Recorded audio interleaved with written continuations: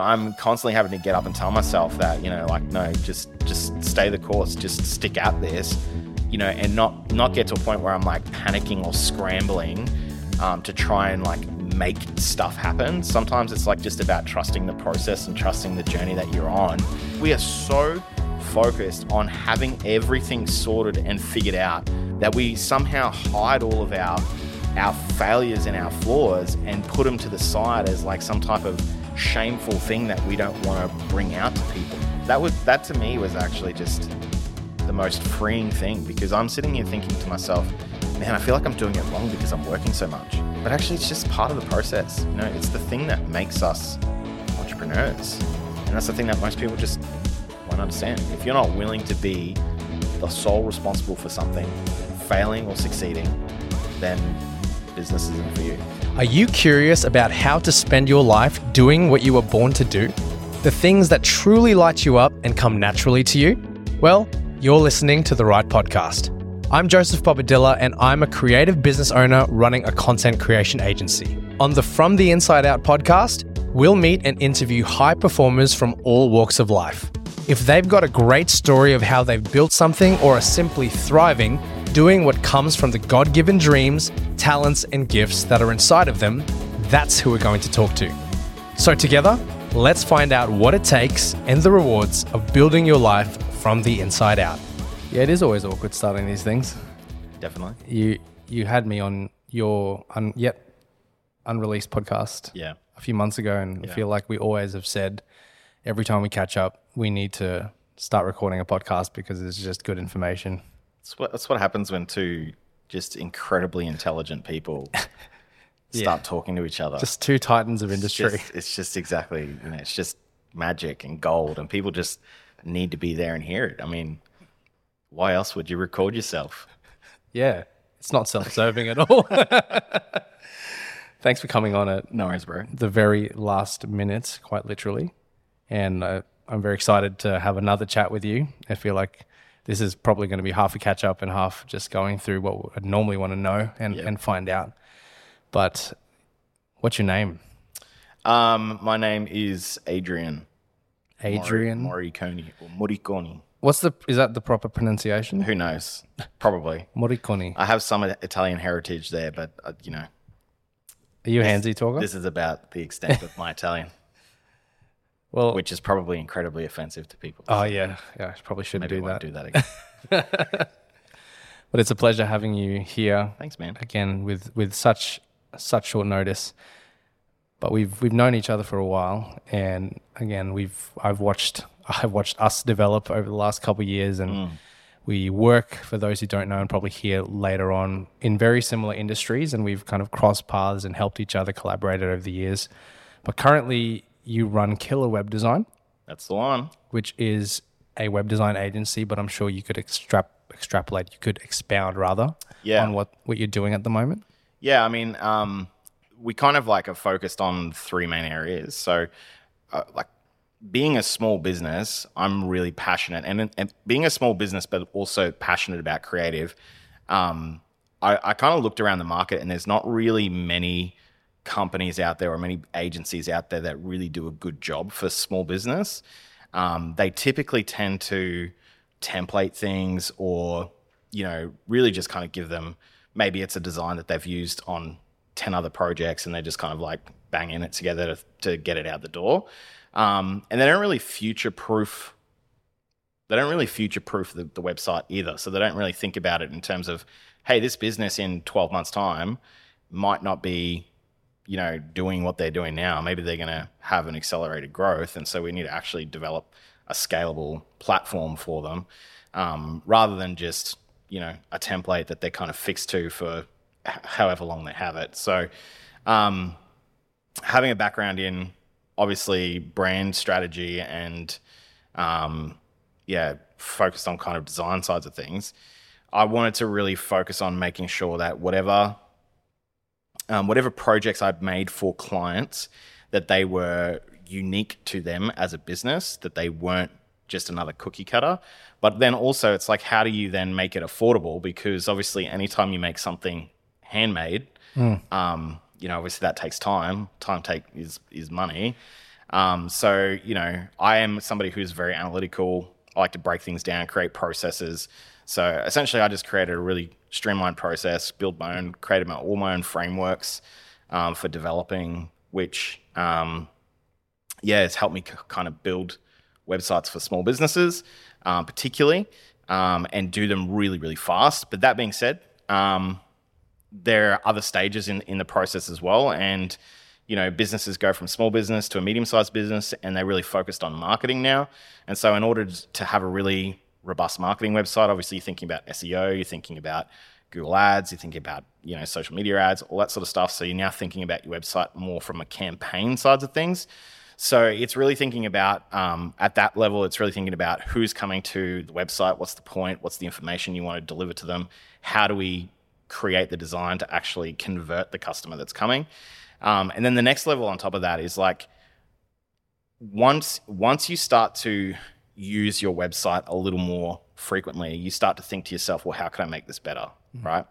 And the great thing is that there's so much technology out there these days, and particularly with AI coming into play, it's really easy for a business that maybe doesn't really touch their website at all, they don't really do much with their website, to go from that into having this website that constantly attracts customers and has people coming back. And I think ideally that's where every business should try and get to, is to create some form of value, or I call it a platform, in which people are coming to your website. It makes you completely unique from all your customers.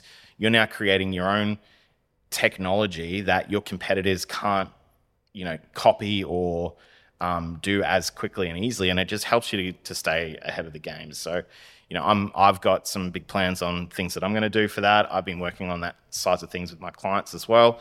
Realistically, those are kind of the three things. It's like working with small businesses just getting started, bigger businesses that are really focused on marketing and converting traffic, and then businesses that want to turn their website into a platform that keeps people coming back. So good. So good. And for those people who have just been listening to all of that gold that you've just spat out off the cuff, I think it should be clear that you know what you're talking about. Yeah. And that you've been doing this for a while, and you've thought about it from more than just a beautifully designed website standpoint. And I know that because of the way that we've interacted over the years and the way that you think about strategy and processes and everything like that. So I'm very intrigued now, because we're going to unpack essentially how you got to this point in a way through the questions that I'm going to be asking and the journey we'll hear about. But up top, the person who just came on the podcast last had a question for you that she had no idea who you were going to be. Yep. But the question that's been presented to you is, at the moment, Adrian, what are you too scared to do right now that you know you need to do next? That's an intense question. I think the thing that I'm the most scared of doing right now, and particularly with the market the way that it is, clients are a little slower to pay their bills.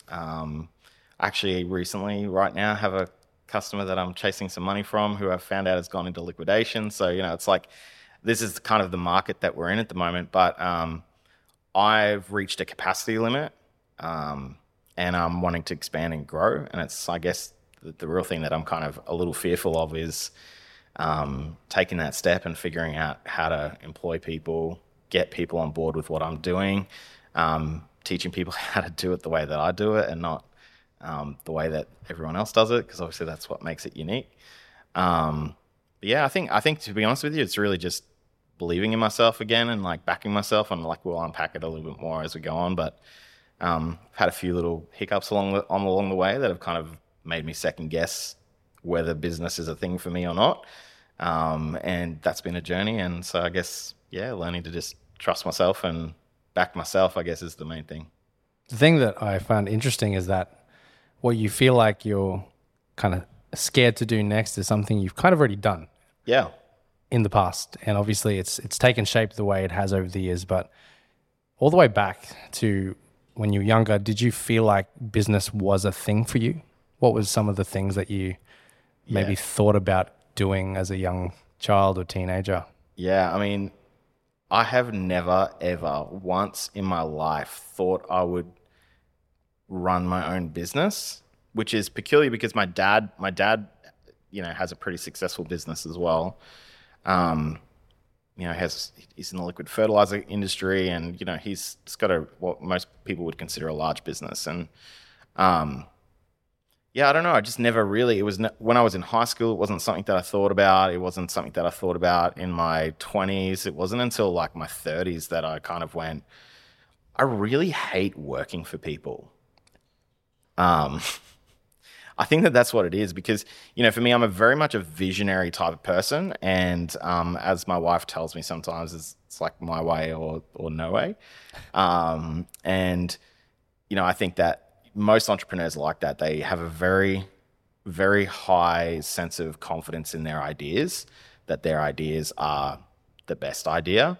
And, I think that that's probably been the reason why I've wanted to get into business is because when I look around at what people are doing, I analyze everything, like what people are doing and how people react, how it's been part of the reason why I've been, I guess, successful in the branding sides of things is because I can analyze what like the data of things. I can look at what people are doing, even just like subtle cues that people give me, like in a conversation or whatever.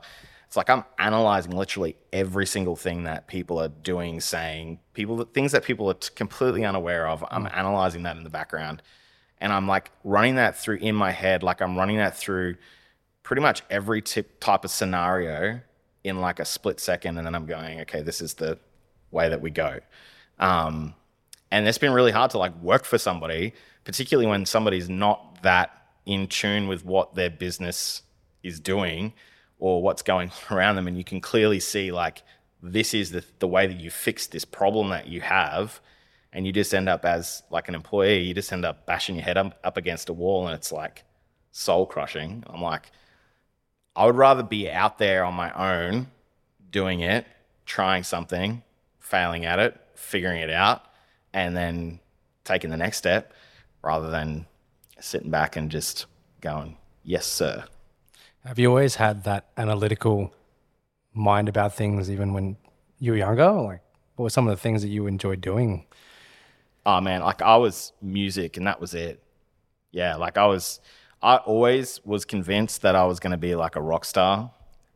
Um, I learned drums at a pretty young age. Like I think I was in grade 7 or 8 when I started playing drums, and then I picked up guitar and started playing guitar, and was just heavily into music. Me and my mates used to like jam all the time. I was probably in like 3 or 4 bands when I was in high school, and then when I finished high school, I had a couple of mates of mine that we kind of had a little band that we put together, and we recorded some stuff. And I was from a smaller town, so from Townsville originally. So like, not everybody has like big dreams and big aspirations. And so it's like, I wanted to take it to the moon, and they were kind of like happy just doing local gigs and whatever else. And when push came to shove and it was like, okay, I'm going to go to Brisbane.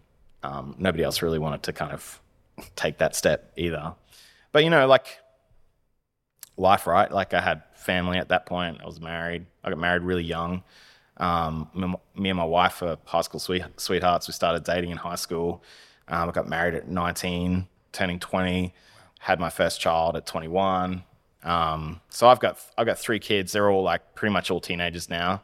My youngest is 10, my eldest is 16, and my son is 13. And so like just where I was at, I was really young with a lot of responsibility. And so I guess those dreams of doing music and whatever else kind of just disappeared, like, I guess. And so I kind of just applied them to other things. But there's always been a sense of like, I want to achieve greatness. Whatever I'm doing, I want to be seen as the best at that thing. I'm always somebody that puts like 110% in what I'm doing. And yeah, and then sometimes it works out, sometimes it doesn't. It's exhausting sometimes. And then, thank God I got a family that love me, and yeah. What prompted the move to Brisbane? To be honest with you, like we were pretty much, we're pretty set in Townsville. Like all my family's from Townsville.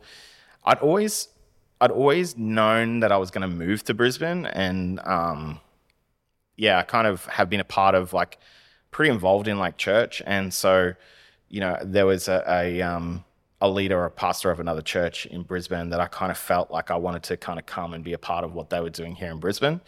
And it just happened to be like right at the time, 2009, it was the global financial crisis. And Yeah, then wow.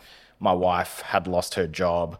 I was kind of doing some like freelance music production and recording, that sort of stuff. And so obviously there's better opportunities for that here down south in Brisbane.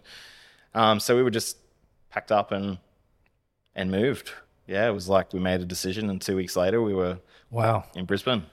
Yeah, that's definitely a move. That's a quick one. Yeah. I think there's some I guess maybe thematically even with myself, and wasn't really sure that we were going to talk about this, but coming from smaller towns, and I suppose you don't really see too many people, make the move to a bigger city unless they believe there's something better than the current situation. And I've definitely seen that in my own life. I've seen that in people around me who have done the same thing, and clearly, and there's nothing wrong. Again, I don't want to ever come across that there's something wrong about staying in a small city or a small town, because people have their own dreams, their own lives. But I definitely see that when people are dreaming a bit bigger, then they will tend to move somewhere to try something new, expand their horizons. Yeah. When you did that move, what did the journey look like from that point?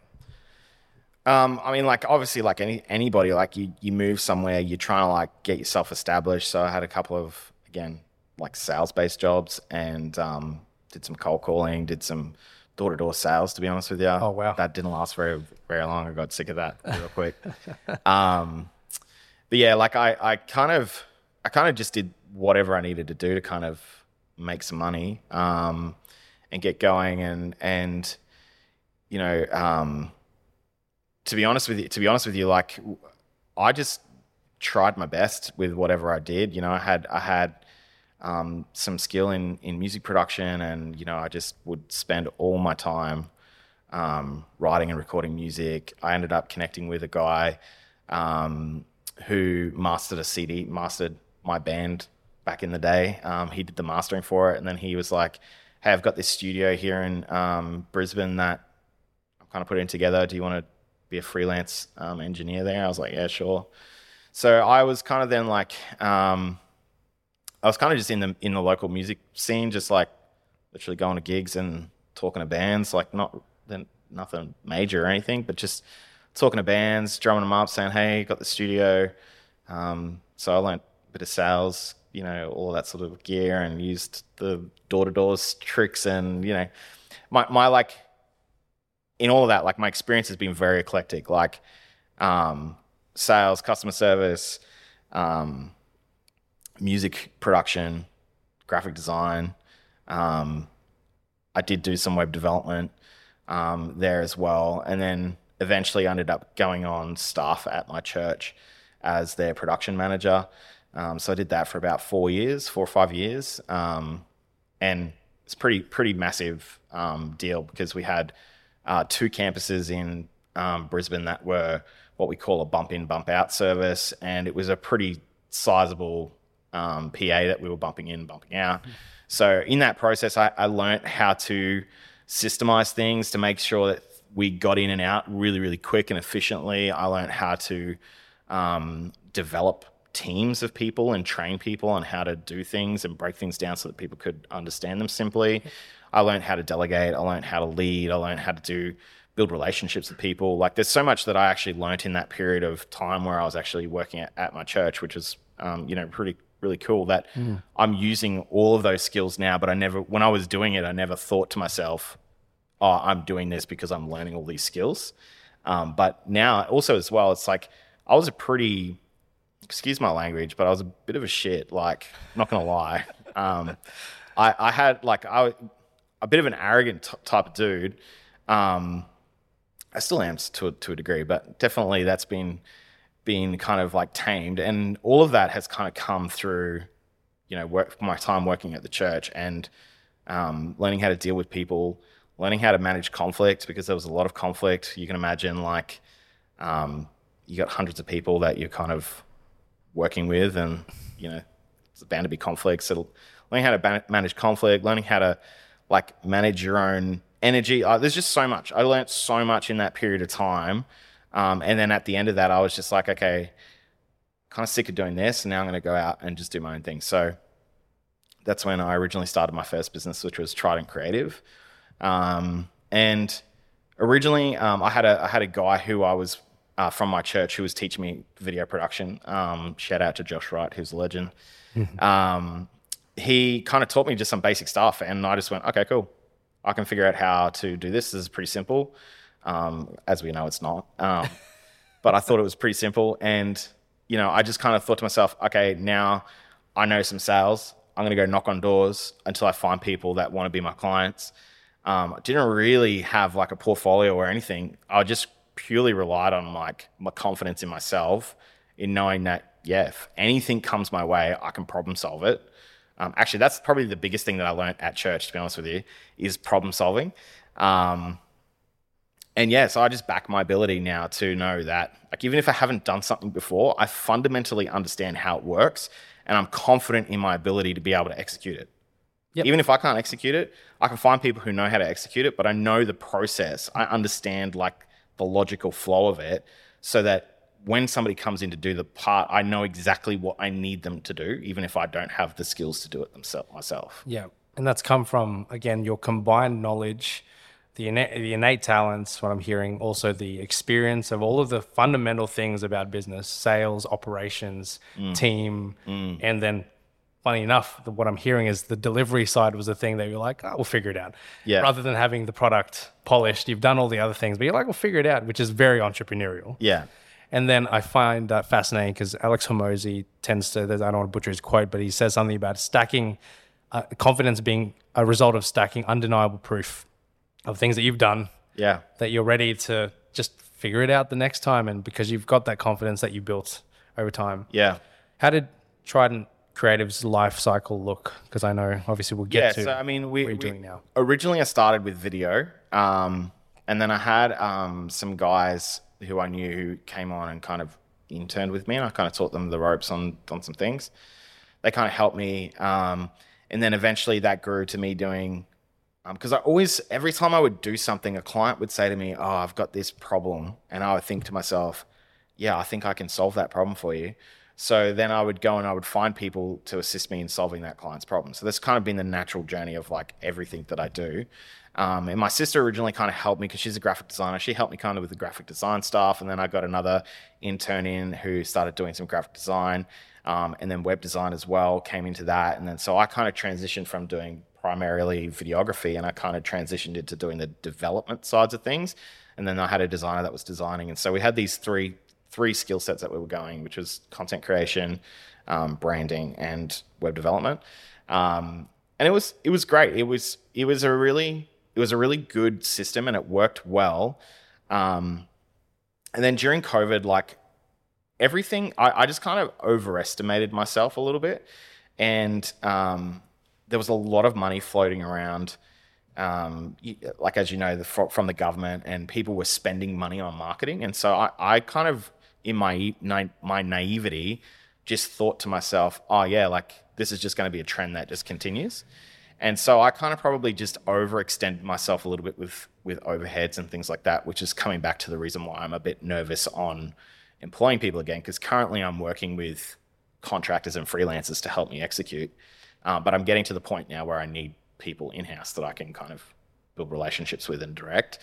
But yeah, I kind of overextended myself, got myself into a bit of debt, which then made me have to kind of just reevaluate what I was doing. So I just kind of went back to the drawing board, and I went, okay, this idea works, but my current way of doing it is not. It's not functioning. And that was a really humbling period for me, because, when things are going good, you're like, man, I'm so good at this. I'm like the man, And, to be honest with you, I kind of thank God that happened, because I do just retrospectively reflect and think to myself, man, what an arrogant dude I would have been if I just had continued in whatever success that I would have had. I feel like I would have eventually got to a point where my wife probably would have hated being around me. People would have hated being around me, because I would have just thought to myself, man, you're so good at this. But like I kind of realized retrospectively that like, and I mean, this because we talk about this stuff offline, but most people probably won't understand the context of like faith and how God and our relationship with God actually interacts with us as people and what we're actually doing as like feeling like mission on the earth. But I really felt like God took me through this season of just humbling and just kind of like taking me back and going, okay, you actually need to work some things out personally in yourself, number one. And then number two, you need to like figure out what you did wrong in the process and actually like try and build it up again. So the one thing that I loved doing more than anything was the website sides of things. So hence why I went, okay, I'm just going to like strip everything else off and I'm going to focus on the website sides of things. It's the thing that I like doing the most. It's the thing that I'm probably the most uniquely skilled at as well. And so from there, I eventually started thinking about, okay, because I stayed as Trident Creative. I'm like, okay, well, I think I need to rebrand this and like do this as a new thing and just relaunch it, which I haven't officially done yet. Like I'm still kind of in this kind of, I don't know, low-key building mode. Yep. Yeah. So, but I feel like I'm really, really close to having everything kind of lined up so that when I launch, it's going to be impactful. But yeah, so I just decided that I'm just going to strip it all back. I'm going to go back to just doing web design and focusing on this because I felt like what I didn't do well was, and I think that looking at your journey, the thing that you've done awesome is that you've gone, this is the thing that I'm awesome at. This is my niche that I'm really good at. And then you're really good at telling people that story without it feeling like you're just promoting yourself. And so I feel like what I've actually learned from you is like the things that you've done that have done really well. I'm looking at that going, I need to steal some of that stuff and do some of that. So it's been good watching your journey from like a bit of a distance as well and going, I need to implement some of those things. So I've stripped it down, went, this is what I'm doing. This is what I'm focusing on, heading in this direction.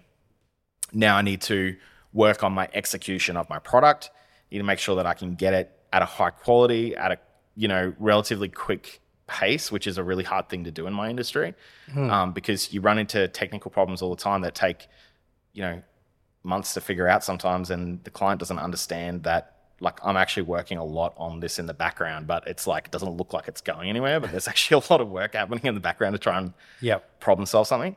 And yeah, now I'm at the point now where I'm like, I feel like most of that stuff is kind of nailed and sorted, and I've productized what I'm doing so that it makes sense to people. I'm really clear about the language that I'm using so that people can grasp it simply. And then I think I'm at that point to kind of ready to hit go, and hopefully things just start going upwards from there. That was really long-winded, so hopefully I don't you think so. something from that. I thought that was very succinct, actually. So I really believe that the learnings and the things that we converse about when we're not recording, I really believe that it's gonna go well, and it'll take its shape the way it will. But I just love your resilience and your willingness to get back in there, and obviously acknowledging that some things were a bit of a burn, but you're still pushing through. And I mean, you're still around good people, I think. So, well, it's funny because actually it wasn't until relatively. Man, I truly believe that there is nothing that comes along my path that isn't or hasn't been given to me by God as some type of way for me to correct who I am as a person, refine who I am as a person. Even something as simple as a random podcast video that came across my YouTube feed from years ago, right? It wasn't even like it was the latest podcast from somebody.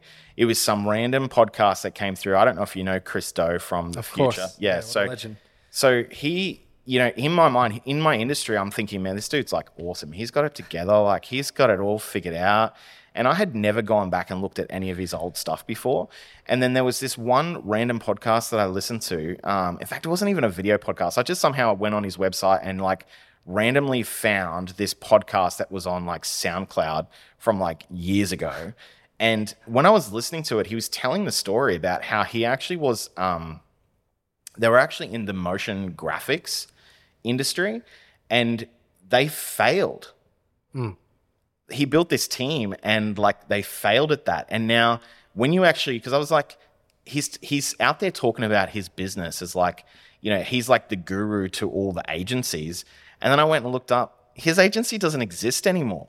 Yeah, he's now established himself as the correct, coach, exactly. And I thought to myself, man, and he was talking about the fact that he had to learn that wasn't a failure. Like being able to being able to acknowledge that something's not working and redirect and repivot is not a failure at all. And I had to like figure that out, because that was a big part for me that's been hard over the last probably 18 months is like, something didn't go the way that I thought it was going to go. Again, because of my own arrogance as a person, and I think that every idea that I have is perfect, right? Like I kind of went, yeah, what I'm doing is perfect. There shouldn't be a way that this fails. And then it failed. Well, it looked like it failed. It looked like it didn't work.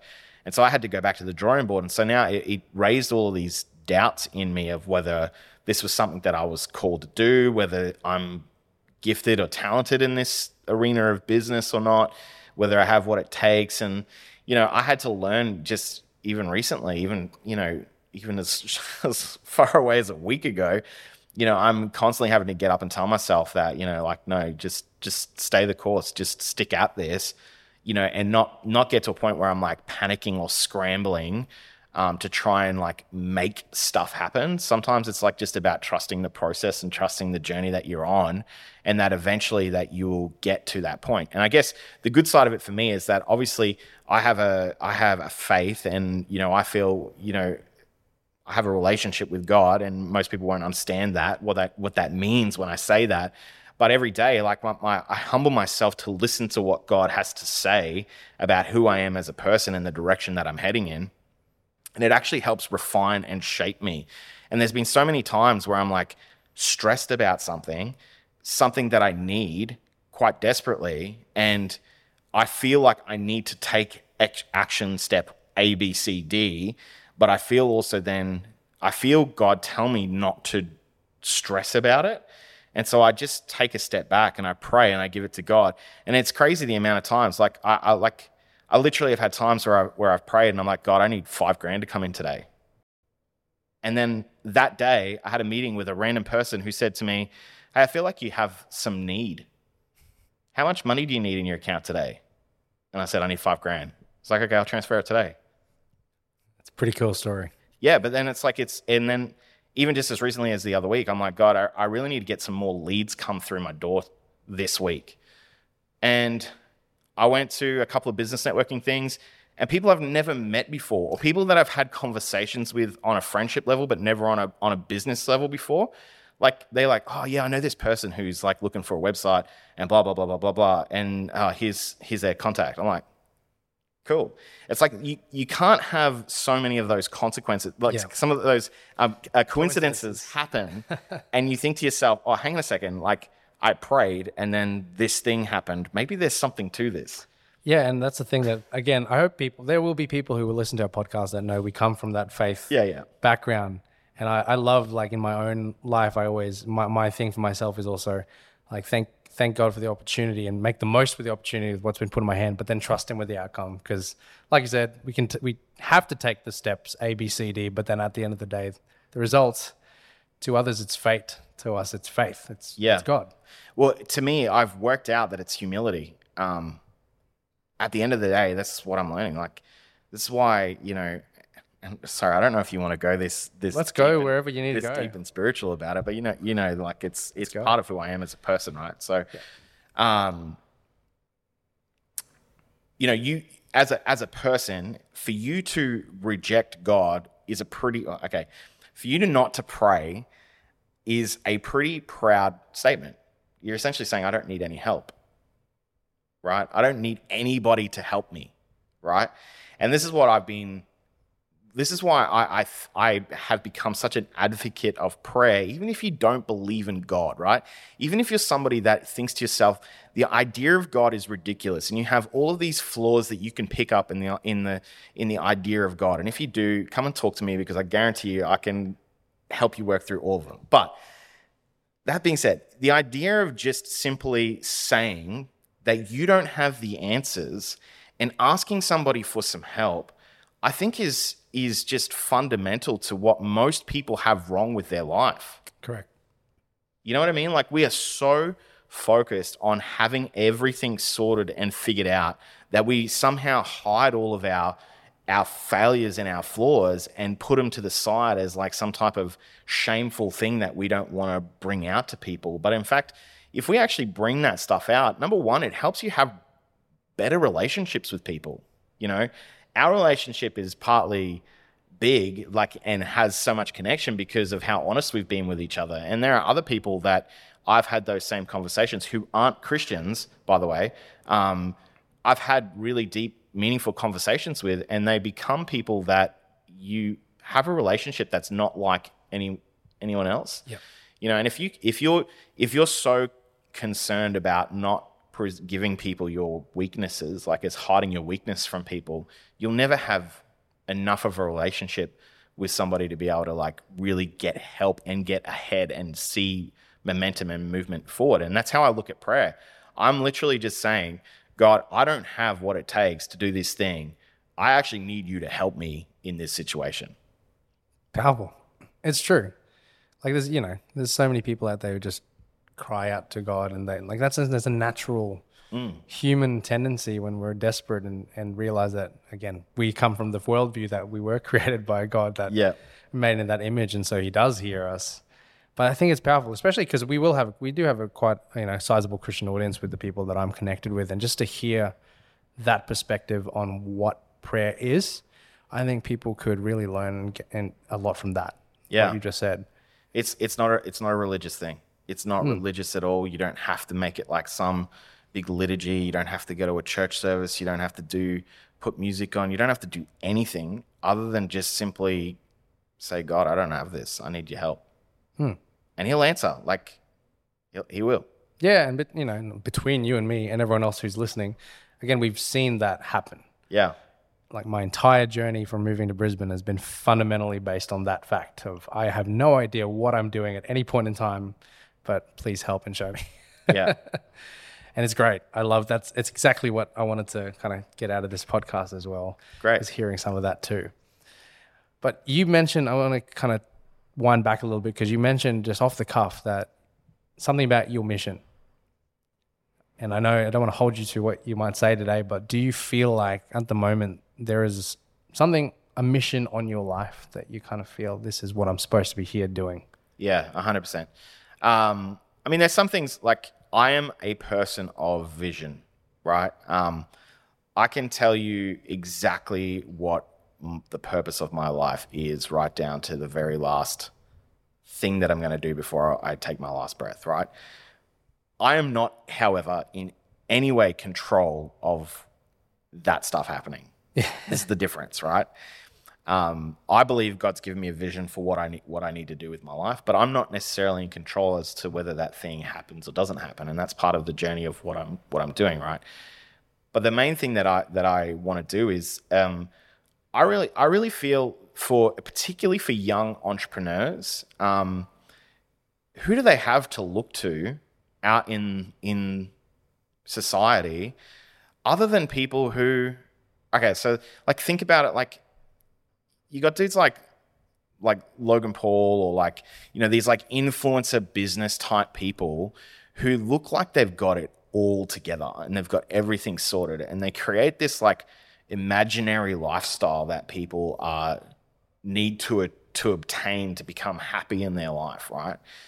They have to obtain some level of success, some imagined, height to be successful, right?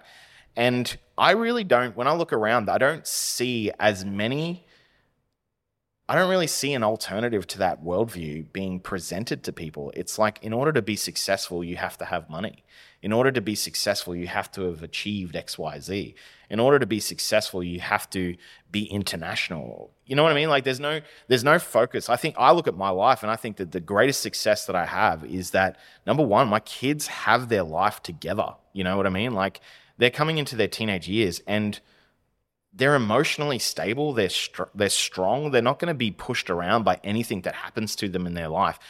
also, I've been married to my wife now for almost 20 years, right? Like what 37-year-old can say that they've been married to their wife for 20 years, right? Yeah. Nobody, right? These are the two things that I'm the most proud of in my life, and I think are the greatest successes. If I don't achieve anything else other than that in my life, then man, I'm set. But I also know that there is a mission on my life for what God's called me to do, and that is probably the part of where I'm at right now in my life, is that I feel like there is something that I need to be doing, and so I'm going to keep working at this until I achieve this thing. And essentially, if you want to kind of see the picture of it, is that ideally what I would like to do is I'd like to build and establish Killer as a brand that is focused on creative sides of things. So eventually we'll get into content and branding and web development and that sides of things eventually down the track. I have a secondary business which is going to be purely focused, and sorry, that side of the business is going to be primarily focused on conversion. So converting ads, converting traffic. So that's what that's all about. Yep. Then I'm going to have another business that I'm going to set up, which is going to be set around traffic generation. So that's going to be primarily just a marketing and advertising business. And then the third business that I want to establish is going to be a business coaching and business systems development business.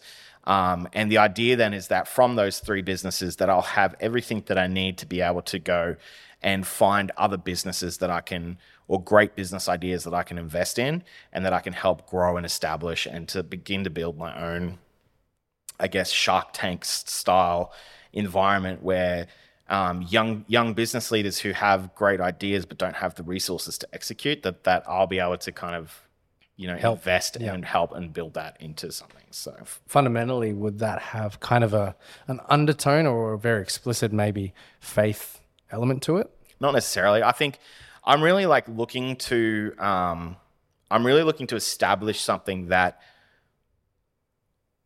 is not really dependent on any one particular thing. I really want to get into as many industries as I can, and I want to really be undiscriminate in what I do. The only thing that I want is that person has to want to be the best in the industry. Whatever industry it is, that's realistically, that's going to be my one criteria, is that if you don't want to be the best person that there is, we fundamentally won't align on the core value. Yeah. And so I won't want to be a part of that. But, I have, obviously, when we're looking at ministry sides of things, I'm very passionate about youth evangelism and that type of stuff. So look, I'd love to do that sort of thing as well. I'd love to plant churches and that sort of thing as well, be on the mission field. So I look at business as a way for me to build a resource that allows me to not be limited in my ideas. I have lots of ideas. You know me. This might be with that in mind, this might be a hard question to answer, but if you could take it to the nth degree, what does it look like? I mean, I'd love to have $1 billion worth of $1 billion worth of turnover every year. Yeah, amongst all of the businesses that I'm connected with, at least 20 businesses are significant businesses I want to be partially invested into. I want to be have offices across the globe. I don't see any reason why I should stop. What do you say to people, doesn't matter, again, faith or no faith, about thinking about ideas and dreams that they might have? Do you have anything you could tell them? Why would you limit? Why would you limit yourself? Why would you limit what God can do through you and in your life? Taking it to, I guess faith sides of things, not to isolate people who don't believe in God, but why would you put a limitation on it? The one thing that we have that pleases God is our faith, right? When we have faith in God and what He can do, I'm not looking at any of this stuff thinking to myself, man, I am so good that I could do all of these things. I'm actually looking at all of this stuff and thinking to myself, and God, I really believe that you could do it. I can't see how it can be done. I have no clue, no way, no thought process of how it could be done. But I just know that over the years, like the more that I trust God, the more He reveals more of a vision to me. So this idea, this vision that I have is not something that is like I had when I was 14. Yeah, when did it come? It's just been a slow progression over the journey of my life. It's like every couple of years, it's like almost like another piece to the puzzle.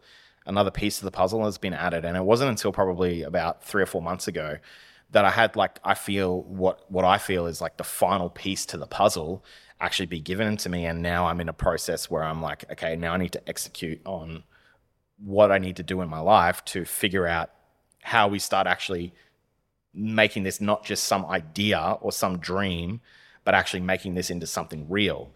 And, that can be particularly a daunting thing, especially when you're just starting out. And that's where I'm at, right? Like I'm literally at ground zero. Have I achieved any form of success or notoriety any reason why anybody should listen to anything that I have to say? Like what have I done as a person? Nothing, right? Like, I'm just some 37-year-old who's got a high self-esteem, like who believes in himself. Like that's literally all I have, right? But let's see what happens in 10, 15 years time, right?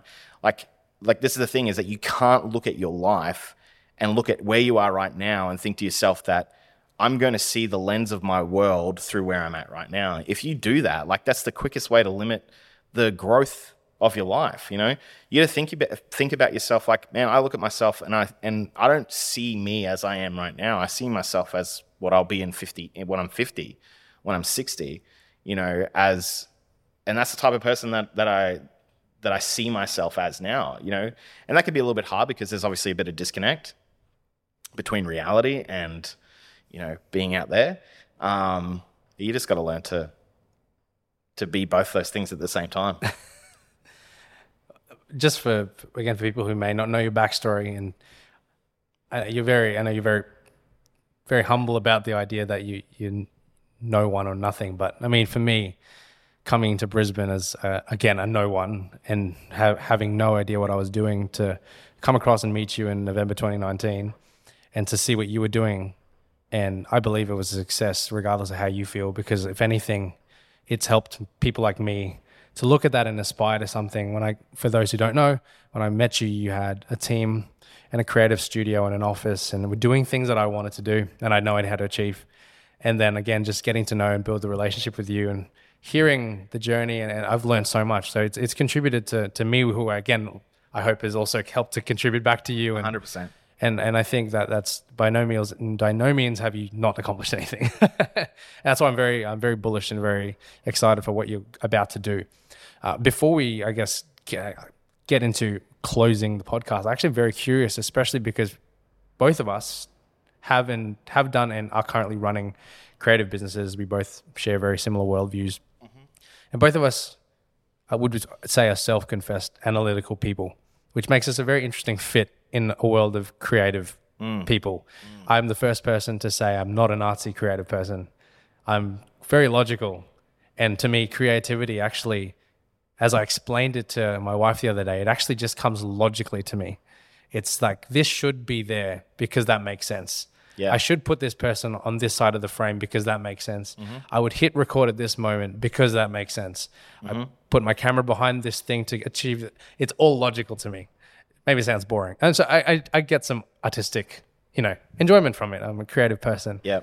But I know you also have some of that analytical side. What do you think's missing, or what do you think people who are interested in doing creative business ventures should know about the business side of creativity?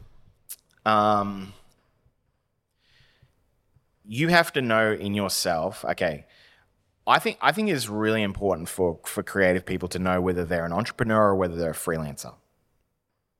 I think that the number one mistake that creatives make is that they think to themselves that they are an entrepreneur, but they're just a freelancer.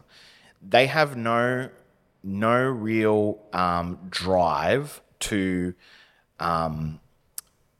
push them through the hard times. Okay. And so what ends up happening is that, you don't end up doing sales calls. You don't end up doing, you know what I mean? You're like, you don't invest in like, equipment, and you don't invest in like, people and processes and things like that, because that type of person is somebody who really should just become the best freelancer that they can possibly be. They should be the best. What they should aim for is to be better than every other freelancer that there is, so that they can increase the hourly rate that they're worth to people, right? Whereas dudes like you and I, we more so operate on a business model where we're thinking about what we do as a business, as a product to a customer that has a need. Yeah. So we think about it in the sense of, like looking at what I do. Okay. I look at it and I think, okay, small businesses that are starting out probably don't want to spend more than $1,500 on a brand new website, right? That's probably about the absolute limit that they want to spend. I think about that and I go, that's a product to me. I have to figure out how I make a website that attributes all of the things that I'm passionate about, which is making sure that it's unique, that it looks fantastic, that it functions well for them, that it is going to be able to scale with them. Okay, I have to figure out how I do that for $1,500. I don't sit there and try and justify, that it's going to be 2.5. When the customer doesn't want it, you know what I mean? The product is not made for that person. Yeah. There's no amount of convincing that you can do you have to change your product to meet the needs of the person. And that's why I have different products along my scale. And I'm not just going there going, well, this is my hourly rate because I'm the best that there is. I'm looking at ways, and then I start to think about it from a marketing point of view. I go, okay, this is a product that I have. How do I market this product to the people that need the product? Okay, well, I'm going to have to do probably some cold calling. I'm probably going to have to do some Facebook ads, some Google ads. You know what I mean? Like, you have to do all of that sort of stuff. Most creative people who are freelancers won't think like that. And that's a good way to identify whether you're a freelancer or whether you're a creative entrepreneur. If you are a freelancer and you don't think that way, that doesn't mean you can't think that way and become one. It just means that you need to identify that and you need to swing the way that you think to become more this way. But in the same sense, you don't have to be an entrepreneur to be able to make good money as a freelancer, right? You just need to align yourself with creative thinkers entrepreneurial creatives and go, okay, this is the service that I have. This is my hourly rate. How can I work with your clients? I think that's the best way to look at it because, there's definitely a place for freelancers in this industry and there's definitely a place for creative businesses. 100%. And I think both of us could attribute doing this for at least 5 years each, that you kind of learn what it is about the business side that you missed at the very beginning. Yeah. When we're so focused at the very beginning on what really is just the product. And then you start to realize over time that there is all of the other things. There is the acquisition, the operation, delivery, and you have to somehow combine thinking about all of those things at the same time while smiling and selling it to your customer and delivering and paying your bills and all that stuff. Yeah. But it is a journey. So yeah, and I probably just to add to that, I think that the flip side is that freelancers love what they do, right? Freelancers they love being on the tools. You know what I mean? Yeah. I remember what that was like. Yeah, and I was a good freelancer at one stage, but I'm not anymore because it's not that I don't like being on the tools. It's that my value to my business is beyond me being on my tools. Correct. And I've identified that. Correct. And I think, didn't know that we were going to talk about this, but even with me and my current business coach, we've been talking about opportunity costs and breaking down what are the things that you're doing in your business now based on, the value to the business. So therefore, I've learned, without going too into detail, that if I'm not marketing and selling, I'm basically I'm working at 10% of my actual value to the business. If I put the same amount of time filming and editing into the marketing and sales, I would literally 10x this business. And that's something I'm trying to figure out because I'm still needing to, but I love it, but I'm understanding now. It's my call. Do I want to do that or do I want to continue honing the craft? Exactly. And this is where it's exactly the same place that I'm at. And I've had to ask myself, am I happy earning $150,000, $160,000 a year being a freelancer for small businesses, small, medium businesses as a freelance web developer, right? Like I could be very, very happy just doing that. But as a person, I'm fundamentally not that way wired. I'm like, how big can we make this thing? How far can we go? Like that's how I am as a person. That's how I think. So I'm already like going, okay, I've created this and I've been on the tools, not so that I can get better at the tools, but that I can figure out the best way to be the most efficient on the tools. So that when I get somebody come in, I know how to train them. I know how to teach them so that they can be efficient at their job too. And hopefully what happens is that I get the right person in there eventually who thinks like me and thinks efficiency and is able then to train and manage other people underneath me. That's how I think about what I'm doing. Yep, and that would be your general manager. Correct. Yeah, or creative director or whatever role you want to give them. Yeah. But essentially, they become the project managers or the people who actually interact with the clients. They're the ones that think creatively, because this is the other flip side of it. It's like people like working with people like you and me because we think strategically about stuff, because we're business owners ourselves and we're not just freelancers. We don't think about like, how do we make this video the prettiest video that there is, or the most cinematic video that there is, whatever the heck that means. Anamorphic bars. Or like in my industry, the most functional website that there is. Like, what does that even mean? That doesn't mean, literally means nothing, right? We think about it from like, how do we make this thing connect with your customers the best that it possibly could, while still managing to enjoy and appreciate the craft enough. Correct. To talk to the creatives that love it that much. 100%. And that's the thing that I've loved is meeting people like Matt, who's producing the podcast at the moment, who loves the craft, and I want to equip him with the tools that he needs to do the best, the C70s and the things to make the craft amazing, because I still love that. I still get that enjoyment in seeing other people fulfilled at doing the thing. And then I hear people, in our creative team at church, who are just very artistic. And then I can immediately go, I am not that. Yeah. But I appreciate when there are people like that. There's a place for them, and we can work together to create something incredible. You have to work together, right? Like I have been on creative teams where there is somebody who is super creative, and we look at the scale, they're like this far creative. But they don't have anybody who's this far admin. Yeah. In fact, they probably can't work with somebody that's this far admin. They actually need someone in the middle, right in the middle, that understands the creative, but enough about the admin that they can keep them going. Correct. Which is the producer.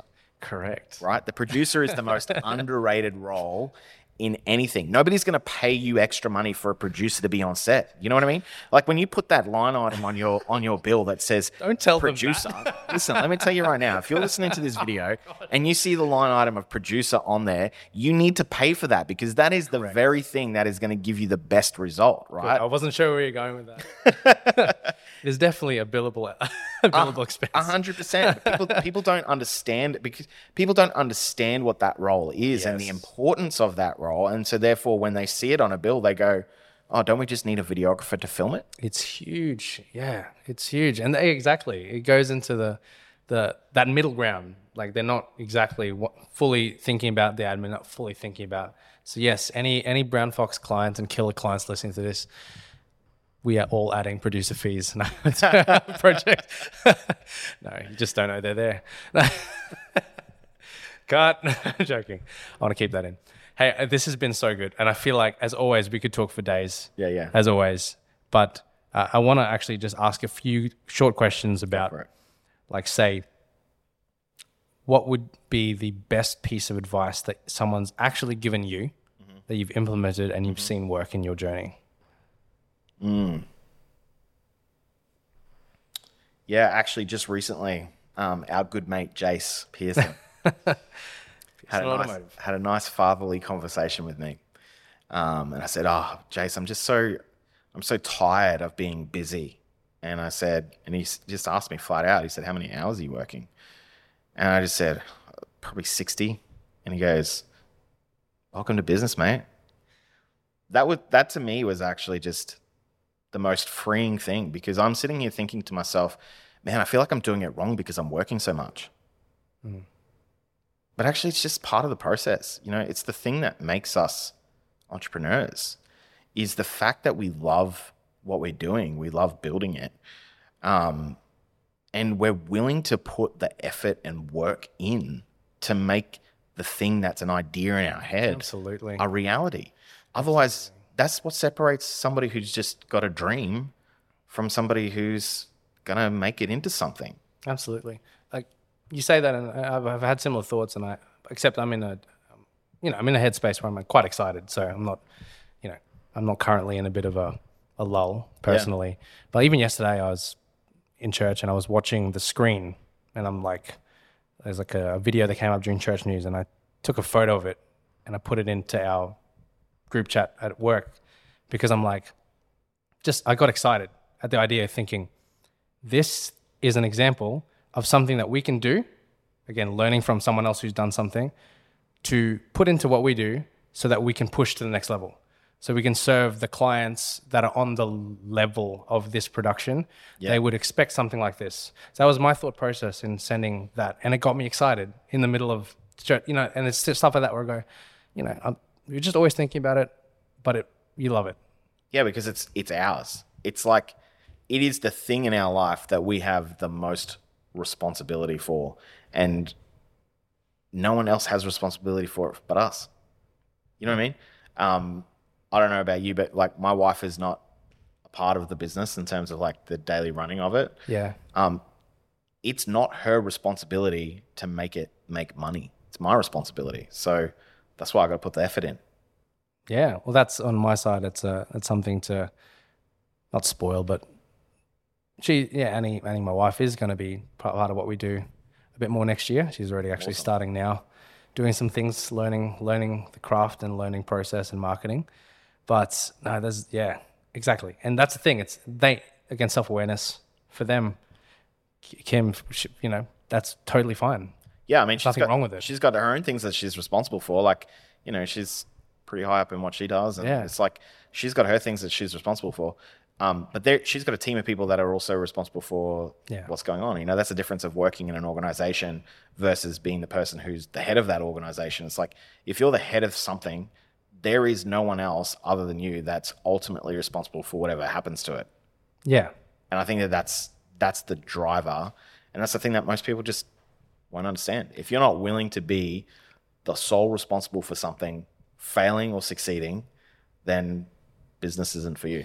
Yeah, I was listening to, again, one of the core influences for this podcast for me is the Diary of a CEO podcast by Stephen Bartlett. I'm pretty sure it was him that was talking about how he was talking about, so it's kind of layered. He was talking about Ben Francis, who's the CEO of Gymshark in the States, and at the same time, like say someone like Drake, and they've both got different pressures on them. And they're both entrepreneurial, but one of them has like a pressure of fame and public, viewership, and dealing with that privacy. And then Ben Francis, at the same time, like he was able to sit down with him in a cafe and have a conversation. And his executive assistant was the only person there. No one was mobbing them, but yet he is technically has a net worth that's 3 times of Drake. But you couldn't have that same conversation with Drake in that cafe because you wouldn't even get close. But then he said, but then it's a different type of pressure because what you don't know about Ben Francis as he sits there calmly in the cafe is that if he doesn't make certain moves, hundreds of people won't get paid next week. Correct. And it's like, that's an unreal amount of pressure to like think about. Yeah, 100%. 100%. Yeah, it's crazy. And I think that's why I have the utmost respect for anybody who is the head of an organization, because nobody in the world, no matter how big it is, even if it's from the smallest organization to the biggest organization, nobody will understand the pressure that you're under, because that pressure is yours alone. You're the only person that is able to handle it because that's your thing that you're responsible for. And that's totally fine because, like Jay said, welcome to business. Yeah, welcome to business. But this has been awesome, man. Yeah. I love where we went with this and how it took shape.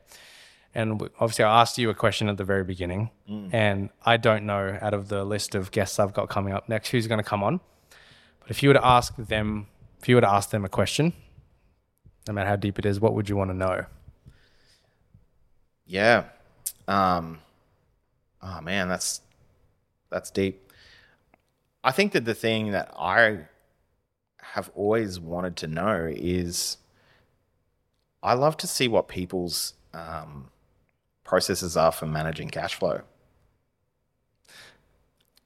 We use the same one currently, I'm pretty sure, because you put me on it. Yeah. But like, Yeah. I want to know like what were some of the keys, I guess, that they figured out to managing their cash flow. Very interesting. I feel like that means that the next guest has to be someone who's running a business or in finance. I mean, yeah. I can't answer this question. I'm not the guest, so I can ask another question if you want another question. Maybe let's get a B question in case it's not. B-side question is, how do you plan your team members and who's next to bring on board? Cool question. All right. So at the moment, you said that Killer isn't officially released. Yeah, I mean, it's kind of like soft, kind of on the download. Like I'm doing some like networking, and so people know about it from that. But yeah, hope you don't mind that I've talked about it about 3 or 4 times on the podcast today. Listen, I feel like I'm close enough to officially launching it that probably by the time you put this out, I'm hoping that I have officially launched. Great. If not, it'll be very soon. All right. Well, next week. Well, regardless of that, if that's the case, if people want to find you online or learn more about you, how can they get in touch? Yeah, I mean, you can go to kilr.au. There's enough of stuff there that you can kind of see what we do. And yeah, it's only going to get better from there. Awesome. Thank you so much for taking the time today. No worries, to chat with me. And to all of our very, very valuable listeners who have followed along, thank you so much for sticking with us, and I hope that you've gotten some value out of this conversation. If you want to hear more and get excited for the next podcast guest that we have on, then please give the video a thumbs up on YouTube, like, share, follow if it's on Spotify or Apple Podcasts, and we will be releasing the content on our personal channels, and you'll hear more about it when the time comes. So thanks again, Adrian. No worries. Looking forward to catching up soon. Sounds good.